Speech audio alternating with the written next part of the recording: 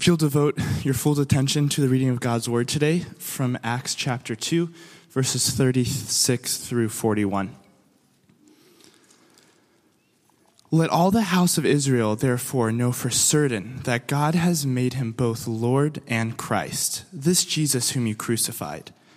Now, when they heard this, they were cut to the heart and said to the apostles and the rest of the apostles, "Brothers, what shall we do?" And Peter said to them, "Repent and be baptized, every one of you in the name of Jesus Christ for the forgiveness of sins, and you'll receive the gift of the Holy Spirit. For the promise is for you and for your children, and for all who are far off, everyone whom the Lord God calls to himself." And with many other words he bore witness and continued to exhort them, saying, "Save yourselves from this crooked generation." So those who received his word were baptized, and there were added that day about 3,000 souls. How many of you think of yourself as having lived during the Cold War? Curiosity. Okay. Yeah. Dare I say a decreasing number.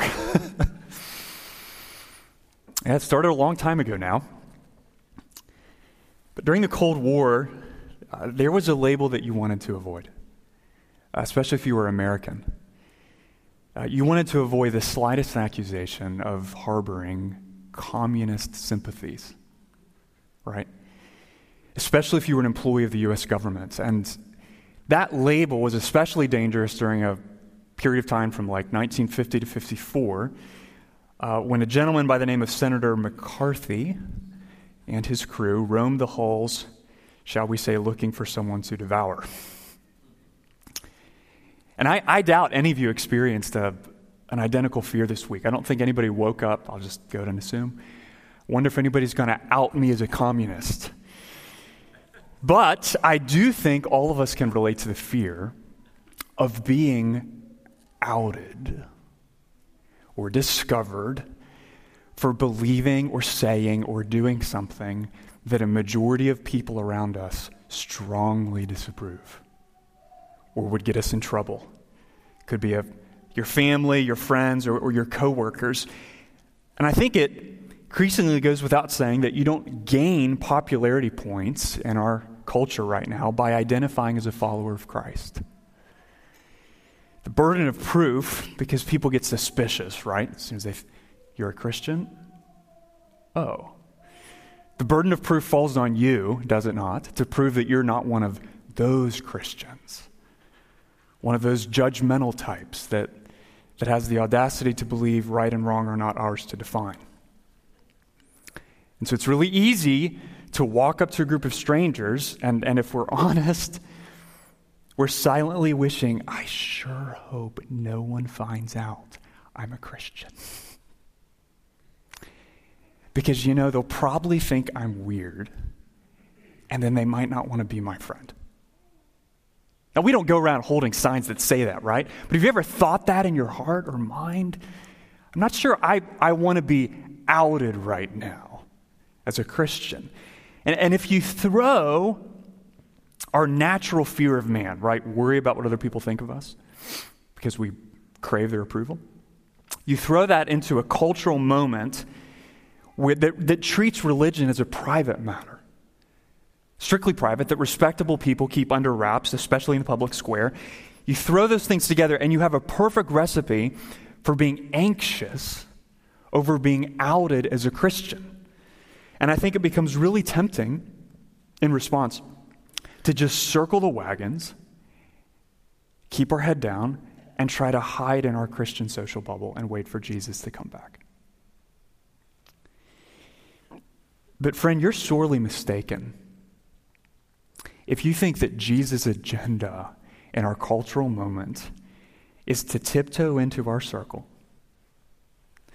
park the wagons, come in, hey guys, shh, here's the plan. I want you to keep your head down. I want you to be quiet. I want you to not make eye contact. Don't rock the boat. Just hang in there, and I'll be back before you know it. Shh.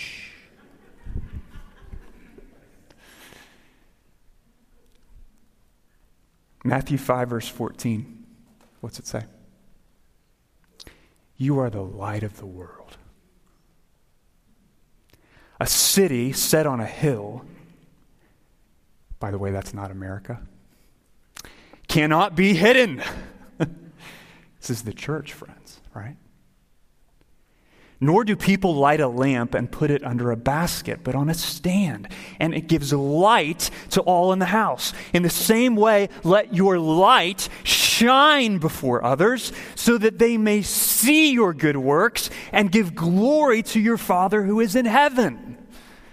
So think about it this way, okay? If you're a follower of Jesus Christ, Jesus is on a mission to make you visible. Like it or not, that's his mission. You might want to hide. You might feel like not being outed as a Christian. Jesus is working in the opposite direction. His mission is to draw sinners to himself. And he gets that mission done. He reveals to the world what he's like by saying, hey, look over there. Do you see my people? Do you see the church? I want you to look there because when you look at them, you'll see me. You'll see what I'm like, not perfectly, but faithfully. You'll see a reflection of my glory and my beauty and my power to save. I want you to know me, so look at them and listen to them and watch them. 1 Peter 2, verse 9. Why? Because you are a chosen race, a royal priesthood, a holy nation, a people for his own possession, that you may proclaim. There's nothing circle the wagons about that. The excellencies of him who called you out of darkness and into his marvelous light. Once you were not a people, but now you are God's people. So think about that. Making Christians visible, clearly distinguishing Jesus' people from the rest of the world, is so essential to his mission. So critical to what God is up to in the world today, that he hasn't left it up to us as individuals to make that distinction on our own. He's given his authoritative representative on earth, the local church, responsibility for confirming who's part of the people of God and who's not. Where should the world look to see Jesus, and where should it not? Matthew 16, verse 19. I will give you the keys of the kingdom of heaven. And whatever you bind on earth shall be bound in heaven. Whatever you loose on earth shall be loosed in heaven. Translation, you don't get to independently affirm whether your profession of faith is genuine. Why not? Because Jesus knows the possibility for self-deception is too great. Right? He's ultimately entrusted that responsibility to the church. So it's our job as a church to publicly affirm genuine professions of faith. And that public act of mission-critical judgment, where we are affirming genuine professions of faith, where do you think that begins? What begins with baptism? Matthew 28, verse 18. All authority in heaven and on earth has been given to me. Go, therefore, and make disciples of all nations, baptizing them in the name of the Father and of the Son and of the Holy Spirit. So remember the series we're in, right? Sunday Matters. So what does the Lord want us to do when we gather to worship him? One of the most important things, friends, is he wants us to be careful and joyful in our practice of baptism. It's part of the Great Commission. That should suggest to you, if it hasn't already, it's kind of a big deal in Jesus' eyes. So let me give you a definition of baptism that I think draws from what the whole Bible teaches us on this subject. And then we're going to look and see how that plays out, especially in Acts chapter 2, okay? So here's my attempt at a definition. Baptism is the church's public affirmation of a profession of faith, signifying a believer's entrance into covenant relationship with God and his people. I know that's a mouthful. We're going to take time to grasp that, okay? What's baptism? It's the church's public affirmation of a profession of faith, signifying, marking, indicating, testifying to, affirming a believer's entrance into covenant relationship with God and his people. So, where do we see that in Acts 2? Well, let's understand a little bit of the background here. So Acts 2 picks up, especially verse 36 where Stephen began reading, on the day of Pentecost, or the Feast of Weeks. And it's the end of the Apostle Peter's first recorded sermon. So he's just finished explaining from the Old Testament that Jesus is the Messiah. Jesus is the promised one. Jesus is our Savior King. Look at verse 36, Acts chapter 2. Let all the house of Israel therefore know for certain that God has made him both Lord and Christ. This Jesus, look at what he says next, whom you crucified. Can you imagine someone preaching to you and looking you in the eyes, speaking about Jesus and saying, and you crucified him. You killed him. You killed the Son of God, guys. Well, in that moment, on that day, the risen Lord gave Peter's hearers an exceedingly precious gift, friends. It's called the gift of conviction. Conviction of sin. They didn't remember no one's perfect. They didn't realize we've all made mistakes. They sensed in the depth of their soul the depth of their rebellion and wickedness against the Lord. That's what conviction is. They felt the weight of their guilt before the judge of all the earth. Look at verse 37. Now, when they heard this, they were cut to the heart and said to Peter and the rest of the apostles, brothers, what shall we do? If we've killed the Son of God, what do we do?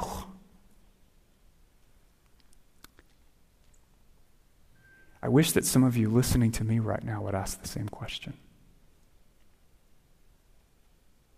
Because that's the cry of a convicted sinner. That's the cry of a soul awakened. You know you're not right with God. You feel the depth of your guilt, and no matter how hard you try to be good and make up for that and scrub that away, you can't make that go away. And you feel that. It's real. And I want you to know, friend, to the degree you feel that, God is giving you an exceedingly good gift. A good gift. Why? Because it's called despairing of saving yourself. Right? And it is the gate through which every Christian must pass if we're ever to trust the only one who can. Look at verse 38. Brothers, what shall we do? And Peter says to them as they're experiencing the grace of conviction, Peter said to them, repent. What do? Guys, repent. To repent is to turn from your sins, to forsake and renounce your sins, to humbly confess before God Almighty, not just, I've made mistakes, we've all done things wrong. No, I have sinned against heaven and against man. I am wicked, Lord. And we don't confess that. We don't repent as some sort of, let me try to self-atone through feeling bad about what I've done. As if maybe if I grovel enough or feel horrible enough about myself, well then God will say, there, that's enough, I love you anyway. No. We repent because absent repentance, we'll never find mercy. You can't have the world. You can't keep clinging on to your sin and also have Jesus. You can't do that. You can't have chocolate and vanilla, if you would, okay? It's one or the other. And repentance means turning away from sin so we can what? Turn toward trusting and living for and obeying Jesus. That's what it is. Look at verse 38. And Peter said to them, repent, turn away from sin, and what does this turning toward Jesus look like? Be baptized, every one of you, in the name of Jesus Christ for the forgiveness of your sins. Be baptized. I want to linger on that word. That's our topic this morning. And just ask a few simple questions, okay? What is baptism? Who participates in baptism? And what happens when you're baptized? Okay, very simple. What is baptism? Who participates in baptism? And what happens when you're baptized? So let's ask the first question, what is baptism? Peter says, repent, be baptized. What does that mean? Well, the Greek word for baptism means to dip or immerse. So in the New Testament, it means to go under the water and come up out of the water. How do we know that? John 3, verse 23, John also was baptizing at Aenon near Salim because water was plentiful there. So why would Peter say, think about this, why would Peter say that if you want to become a Christian, you need to repent and be baptized? Because that's what he's saying. Well, he's saying that because, friend, baptism is more than an outward sign. Okay? It's an outward sign of an inward reality. And what is that inward reality?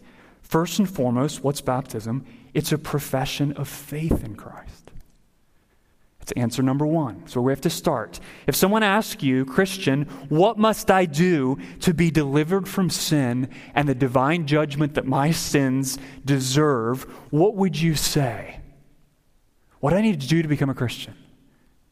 Well, I think many of us would say what Paul said to the jailer in Philippi later on in Acts chapter 16, 31, believe in the Lord Jesus and you will be saved. Repent and believe. So that raises a question, does it not? Do you become a Christian by doing what Peter says in Acts 2, repent and be baptized, or by doing what Paul says in Acts 16, believe in the Lord Jesus and you will be saved? Which one is it? Repent, be baptized, or believe Jesus? Well, as I like to often point out, it is what, Josh? Yes! Exactly. It's both. It's both. Why? Because baptism is a public profession of faith in Christ Jesus. The faith through which we are saved. As Peter says in 1 Peter 3:21, baptism is an appeal to God for a good conscience. It's an expression of faith in Him. Bobby Jamieson says it this way, baptism renders faith public. I like that. It gives the believer, the church, and the world something to look at. Remember, when you trust in Christ, you make that decision visible in baptism. And this helps us explain, understand why the New Testament authors often speak of baptism in ways, listen, that could be taken to indicate that the blessing of salvation comes through baptism itself.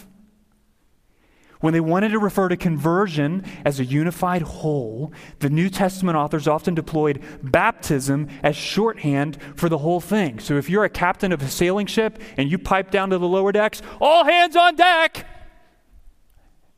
Do you yell that because you expect 200 hands, literally, to come tumbling with their fingers out onto the deck?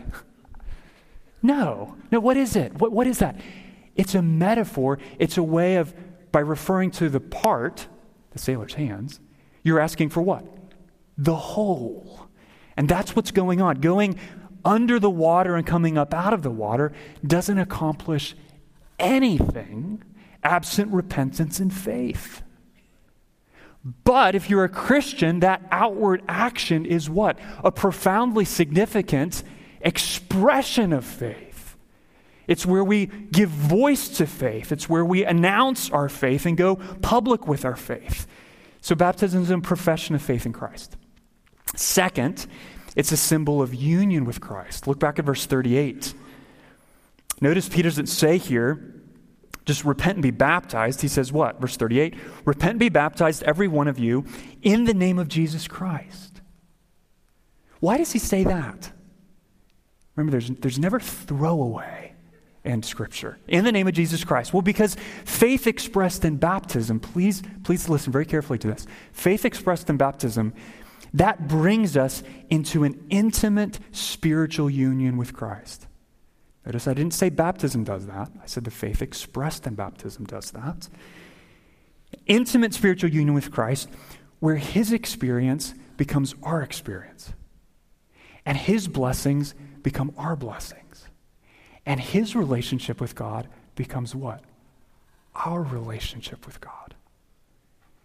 Through union with him, we acquire, as it were, his name, what is true about him and what he enjoys because of who he is. The Apostle Peter, actually the Apostle Paul, describes as much. If you flipped over to Romans 6, we'll project this in verse 4.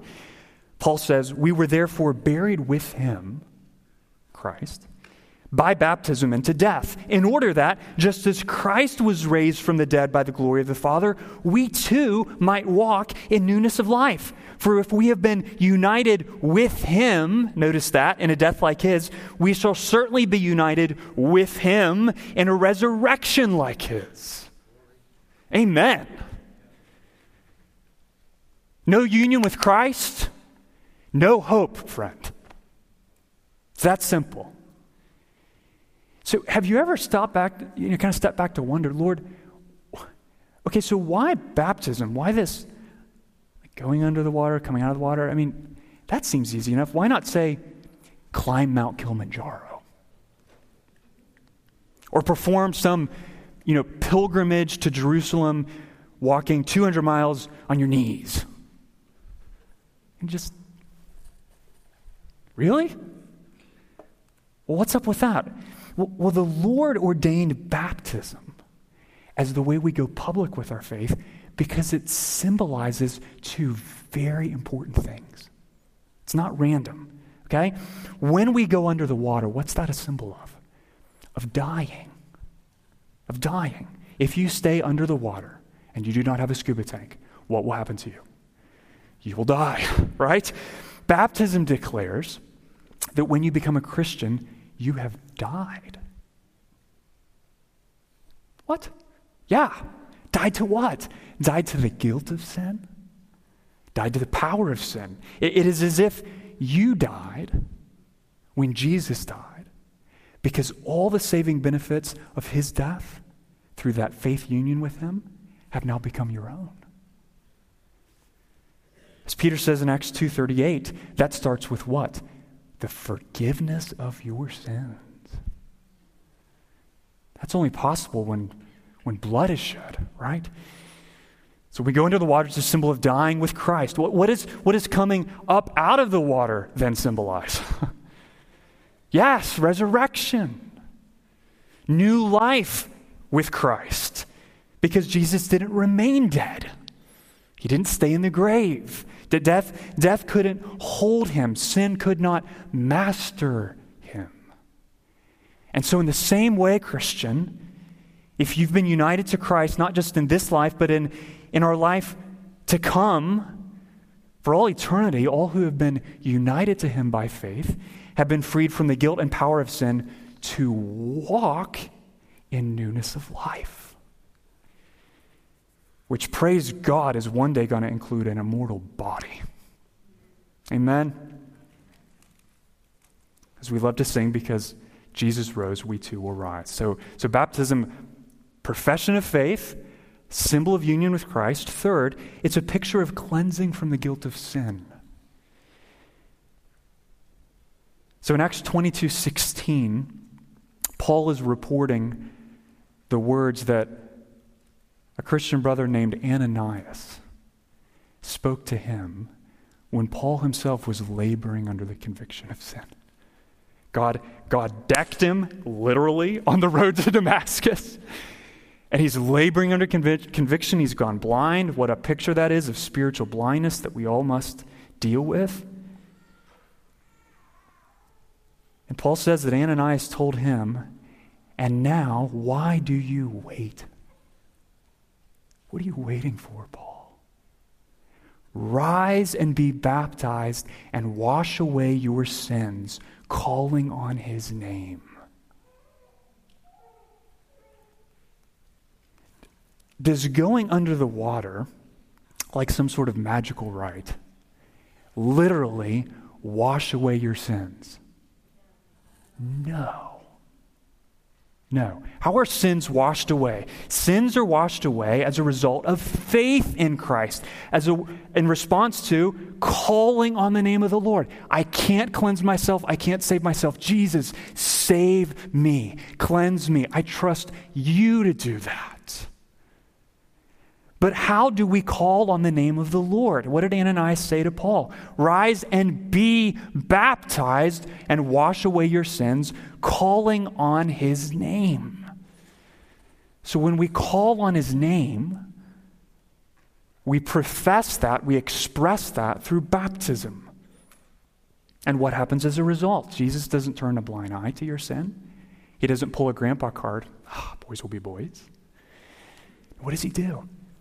He washes and removes your sin as far as the east is from the west. Praise God for that. It's a symbol of cleansing from the guilt of sin. And notice also that Ananias doesn't say, I keep flagging this, repent and believe. That surprise you? I mean, what would you say to Paul? I don't know if I would say be baptized. To repent and believe. Well, why does he say repent and believe? Why does he say rise and be baptized? Because Ananias knows something that we forget. He knows that God has ordained baptism as a means by which we express our faith in him. We forget that. In other words, think of it this way, okay? God hasn't just ordained the substance of our confession. Believe in the Lord Jesus Christ. He's also ordained the form of our confession. Rise and be baptized. And embracing both the substance and the form are critical if we're going to respond in obedience to King Jesus. That's what he's teaching. So it's a picture of cleansing from the guilt of sin. Lastly, what's baptism? It's a sign of the new covenant. Okay, and here I'm going to wade into some controversial waters without apology. So listen carefully, okay, because there are faithful Christians that disagree on this issue. But I want to explain to you what I see clearly taught in Scripture, all right? So, think about this. How did Israelites, before the coming of Christ, identify themselves as part of the covenant people of God? There's circumcision, right? They were circumcised. And that act, a physical act, was a malediction of sorts. What in the world is that? Well, in the same way a physical part of my body has been cut off, may I be spiritually cut off from the blessings of relationship with Yahweh if I fail to keep the requirements of the covenant. Okay? That's a malediction. It's kind of a self-curse. And so circumcision of the body, this is the important point, from the very beginning symbolized the required circumcision of the heart, a spiritual consecration to the Lord's priorities and purposes from the get-go. But sadly, if we look back on the history of Israel in Scripture, what do we see? Well, many of them, they're not all, were circumcising their bodies, but many of them, they failed to circumcise their heart. They had the physical mark, but their heart was unchanged. So God did what? God promised to do for them what they could not do for themselves. Why do you think I asked Josh to read from Ezekiel this morning? Because it's where the Lord describes what he's going to do. I'm going to give you a new heart and enable you to faithfully follow the Lord. I'm going to do that, Israel, because you're failing abysmally at that. Jeremiah 31:33. For this is the covenant I will make with the house of Israel. After those days, declares the Lord, I will put my law within them. and I will write it on their hearts, and I will be their God, and they shall be my people.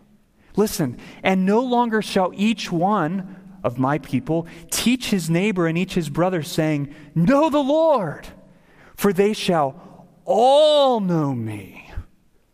All my people will know me. Not a mixed company, from the least of them to the greatest, declares the Lord. So under the old covenant, it made total sense to tell a fellow member of the people of God, hey, you, know the Lord. You need to know the Lord. Why? Because you could become a member of God's people simply by being circumcised. It didn't actually mean that you were really right with God. You could be a member of the ethnic people of God, ethnically defined, have the physical mark of circumcision, but not be right with God. That changed radically because of Jesus, friends. The new covenant changed that. God's people were reconstituted by the internal work of the Spirit and are now identified not by a physical mark in our bodies, but by a spiritual profession of faith in Christ. That's a big change. Colossians 2, verse 11. In him, Christ, also you were circumcised with a circumcision made without hands, by putting off the body of the flesh by the circumcision of Christ, having been buried with him in baptism, in which you were also raised with him through faith in the powerful working of God who raised him from the dead. So because there can be a lot of confusion on this relationship between circumcision and baptism, let me try to put it as simply as I can, okay? Baptism is like circumcision in that the physical act functions as a boundary marker. Okay, it publicly identifies who is part of the people of God. It's like circumcision in that sense. But baptism is unlike circumcision, please hear this, in that it is not an expression of hope that one day the heart will be circumcised. It's a present expression of personal faith in Christ made possible because the heart has already been circumcised through the regenerating work of the Spirit. That's how it's unlike circumcision. It's not, I sure hope this will happen in the future. It's an expression, a profession of present faith in Christ that is only possible because the Holy Spirit has circumcised the heart. Because it's true of all God's people now. As Peter says in Acts 2, verse 38, all who are baptized enjoy what? The forgiveness of sins and the indwelling gift of the Holy Spirit. So baptism is, if you think of it this way, an initial sign of the new covenant by which we identify those who have entered the new covenant and embraced its ethical requirements. Whereas Paul says to the Galatians 3 verse 27, for as many of you as were baptized into Christ, you've put on Christ. You're fighting to obey him in every area of life. So, after a quick tour, what is baptism? Well, it's at least four things, okay? It's a profession of faith in Christ.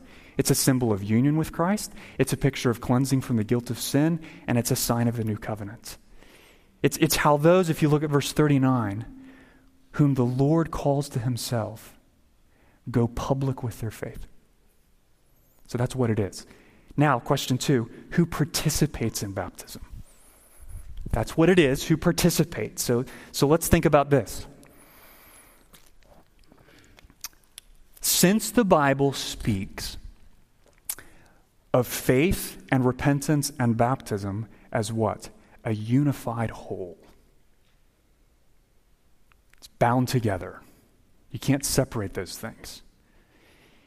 The only people who should be baptized are those who have chosen to turn from sin, repent, and express faith in Christ Jesus. Believe. Those are the only people who should be baptized. It's a personal response to the conscious conviction of sin. Why do I say that?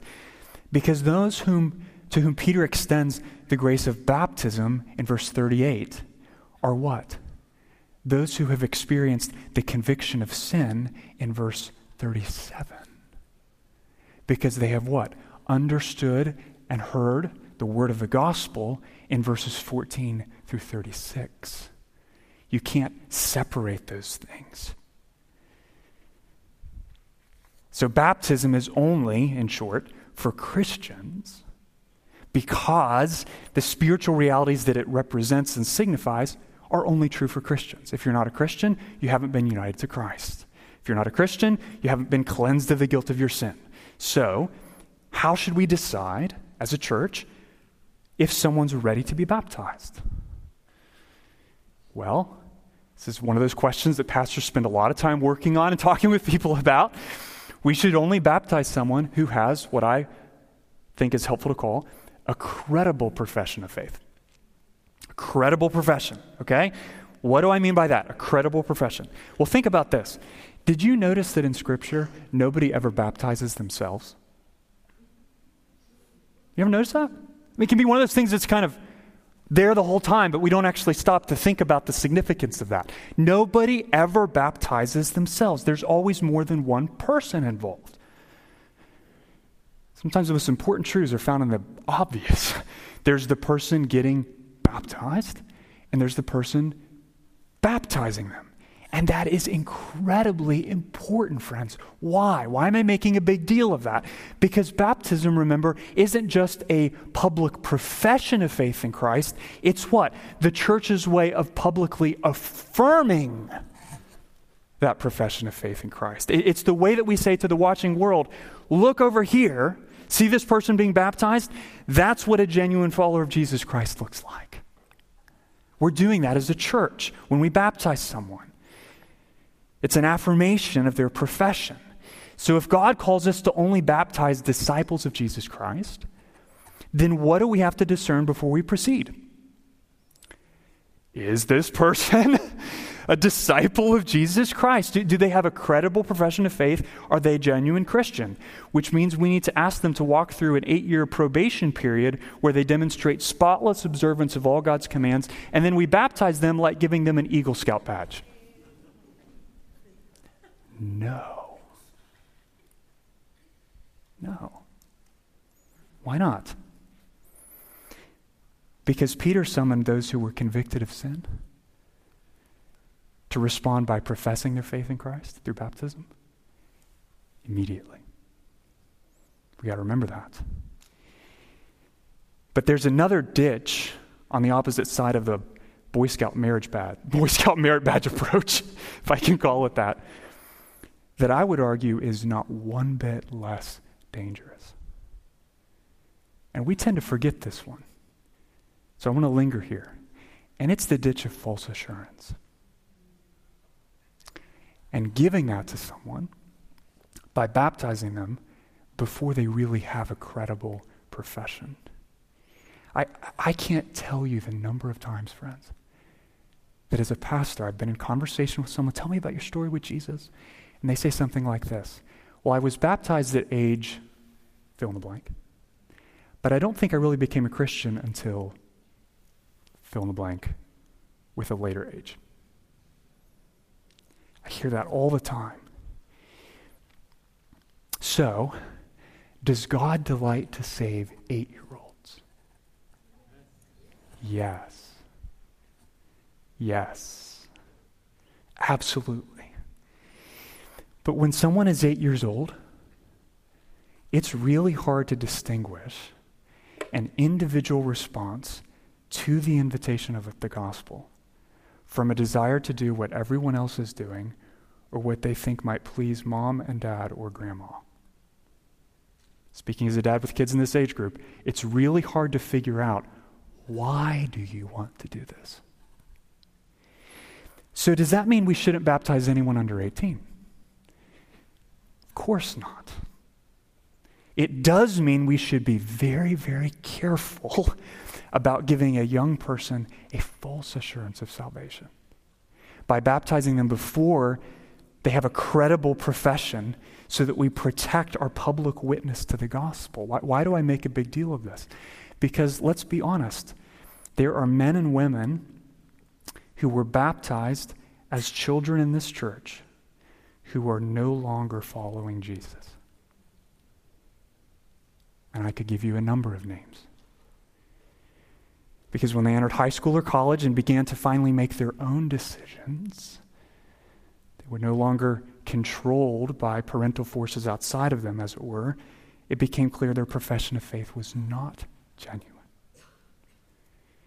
So, if a child comes up to me, because they do, and they say to me, Pastor Matthew, I want to be baptized. What do I say? Do you have a credible profession of faith? No. You know what I say? I get down on their level and I say, this is so exciting. So exciting. Because it is crystal clear to me that God is working in your life, young man. God is working in your life. Can we just throw a party and celebrate that? And then can we have a conversation together? I want to talk with you. Because I want to ask questions like, what is the gospel? What does it mean to follow Jesus? What does it mean to repent? And I'm not looking for a quote that I could stick in a theology book. I'm looking for, in an age-appropriate way, do they grasp what it means? Look at verse 41. To receive the word of the Lord, the gospel. Or verse 40. What does it mean to save yourself from this crooked generation? Well, Grandma said I should ask Jesus in my heart, and Jesus seems like a cool guy. That's a far cry from save yourself from this crooked generation, right? So conversation's needed. Notice Peter's hearers, they grasp the truth of the gospel. I've said this before in verses 14 to 36, before they experience the conviction of sin in verse 37, and were urged to respond with baptism in verse 38. So if you don't understand the gospel, the whole sermon beforehand, then you're not ready to be baptized, no matter how old you are. Because this isn't just a kid thing, okay? So, last question. What happens when you're baptized? If that's who participates, a Christian and the church, credible profession, the church, what happens when you're baptized? So let me give you 3 answers here, and we'll close with this. First, you obey Jesus by going public with your faith. Person being baptized, you obey Jesus by going public with your faith. Look at verse 38 again. Notice Peter doesn't say, repent and believe, and when you feel really confident in your salvation, consider the possibility of talking to somebody about the option of baptism. He doesn't say that. He says, repent and be baptized. It's a command. That's a big deal, friends. Because, please hear this, we don't get to decide how we want to profess our faith. We don't. Jesus tells us how to profess our faith. And it involves a whole lot more than just baptism, but it begins and starts with baptism. It's our first act of obedience, as it were. It's how we announce to the church and to the world, hey, I'm going to follow King Jesus. To just use other metaphors, it's how we nail our flag to the mast, or put on the team uniform, or take a public oath of citizenship in the kingdom of God. So what we observe in verse 41, and those who received his word were baptized, happens over and over and over and over again in the book of Acts. So Acts chapter 8, verse 12, but when they believed Philip, as he preached good news about the kingdom of God in the name of Jesus Christ, they were baptized, both men and women. And there's always blessing when we obey the Lord, right? Every time we obey Jesus, there's blessing. And the Lord will often use the experience of baptism to do something incredibly significant, to increase our assurance of salvation, our understanding of the depth of what Christ has done for us. I mean, remember, though, even as I say that baptism doesn't do a lick of good apart from the presence of faith, right? So if you don't have faith in your heart, trust in Jesus, you just got wet. That's all that happened. But to the eye of faith, what happens? Baptism provides an objective, visible reminder of what Christ has done for us. To the person getting baptized, I have died with Christ. I've been raised with Christ. I'm committing my life to follow Jesus. And as a result, the answer to the who am I question has fundamentally changed. I'm no longer a slave to sin. I'm a child of God. I'm no longer bound to guilt and shame. I'm cleansed in Christ. It confronts you as you're baptized with those deep spiritual assurances. That is a precious gift, friends. It's why it's called a sacrament, a means of grace. So you obey Jesus by going public. Second, the church obeys Jesus by publicly affirming your profession. I keep coming back to this because it's important. Baptism isn't merely about what you're doing. It's just as much about what the church is doing. It's how we exercise the authority Jesus has given us as a church to identify who's a disciple of Christ, because we fulfill the Great Commission by marking out in the eyes of the world who's a genuine follower of Christ and who's not, so they know where to look to see Jesus. Again, Bobby Jamieson writes, look at this as some of the children join us here. Baptism is therefore a necessary, though not sufficient, criterion by which the church is to recognize Christians. It's not enough for someone to claim to be a Christian or for everyone in the church to think someone is a Christian. Really important. Jesus has bound the church's judgment to baptism. Jesus gave us baptism in part so we can tell one another apart from the world. Here's the final result. What happens when you're baptized? Look at verse 41. You are added to the body of Christ. And I want to linger here for just a minute, guys. And a big welcome to all of you kids, by the way. It brings me great joy to be preaching God's word and watch all of you come in. I want to linger here because I think this is another one of those, we really tend to miss it and overlook it. Just like we think, well, yeah, there's only one person involved in baptism. It's the person getting baptized. Everybody else is just sort of props. No. Look at verse 41.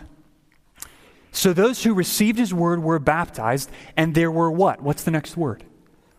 Added that day about 3,000 souls. Added to what? The baptismal roll? No, added to the church. Acts 2:47 makes this crystal clear. And the Lord added to their number day by day those who were being saved. So when we're united to Christ, which is what our baptism symbolizes, remember that? If you're united to Christ, who else are you united to, friend? His body. Remember I said last Sunday, you can't be united to the head without being united to what? The body. You can't get a decorpulated Christ. It's a package deal, 1 Corinthians 12:12.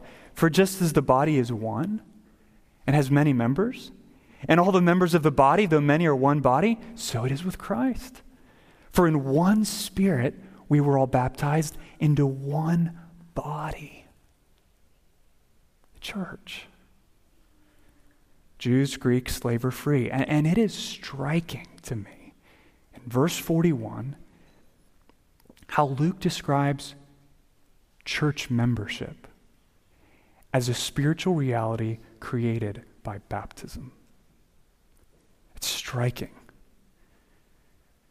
He doesn't say, listen, so those who received his word were baptized, and then from that number, sometime later, 3,000 people decided to eventually become members of the church.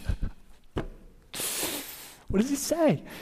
They received the word, they were baptized, and that meant, this package, what? 3,000 people were added to the church. In other words, you could say 3,000 souls were added to the church, or you could say 3,000 souls repented and were baptized. Two sides of the same coin. So does that mean we should do away with our church membership class? And all you have to do to become a member of the church is to be baptized. Be baptized, immediately become a church member, end of story. I don't think so. I think there's wisdom in taking a few weeks. We're going to announce our membership class in just a few weeks coming up. Take a few weeks to help people understand what does it mean not just to be a member of the church universal, but of this particular local church. But at the same time, I think verse 41 warns us, friends, in strong terms, it is most unwise for us to treat baptism as membership as two entirely separate things. That you can just sort of pick one and then eventually if you want to get around to the other, think about it. No. What is church membership all about? It's agreeing to affirm and oversee our mutual profession of faith. That's what church membership is. Okay, it's how we hold one another accountable for following Jesus. That's what church membership is all about. So when does that affirmation begin? It begins with baptism. When we baptize someone. And yet, think about this. If we baptize them and then postpone or just punt on church membership, we're basically saying something like this. We're thrilled to recognize you as a member of the body of Christ, but we're not actually going to hold you accountable for following Jesus. If you actually want us to oversee your profession and not just affirm it, well, then you have to do this second thing called joining the church. But if you'd like to just be affirmed and not held accountable, we're happy to just baptize you. Do you feel that tension? When we separate baptism from church membership, we're creating problems. When we keep them together, we avoid problems. And you won't find a distinction between the two anywhere in Scripture. People are baptized and the same people are added. It's not good for the individual when we separate those things. It's not good for our witness to the world when we separate those things. And let's be honest, it reinforces our collective tendency to always be privatizing the sacraments. It's just about you and Jesus. No, it's not. No, it's not. Baptism recognizes someone has been united to Christ, which means being united to his body too, which is why church membership follows immediately after baptism. And that is why I am thrilled that the 4 adults who are going to get baptized in just a few minutes are all joining this church next Sunday. Isn't that exciting? So as we celebrate their baptism, and they proclaim their faith in Christ, and we see a symbol of their union with Christ, collectively we're anticipating next Sunday where as we formally welcome them into membership, we are acknowledging that they have in fact been united to the body of Christ too. That's so important, friends. It's a precious gift of grace. It's not a merit badge. It's not an optional rite. Baptism is the way, as a church, we publicly affirm a profession of faith that signifies that person's entrance into a new covenant relationship with God and with his people. I want to take some time now to pray before we participate in baptism and ask the Lord to work those realities on their hearts. Let's do that together. Heavenly Father, I ask now, as we prepare to hear and receive professions of faith, and then as a church, under the authority of our elders, to affirm those professions. Lord, we pray that you would help us to be aware of the missional significance of what is going on. Lord, today, as your people, we say to one another and to the world, you want to see Jesus? You want to know what he looks like? Not perfectly, but faithfully? Look at these men and women. Lord, it's a privilege to affirm their professions today. And we pray that as we do that, Lord, and as they make those professions in obedience to your word, that you would assure them that the objective realities that are true of you, Jesus, death to the guilt of sin, death to the power of sin, life in newness of obedience, are now theirs too. Grant assurance, we pray, in your precious name. Amen.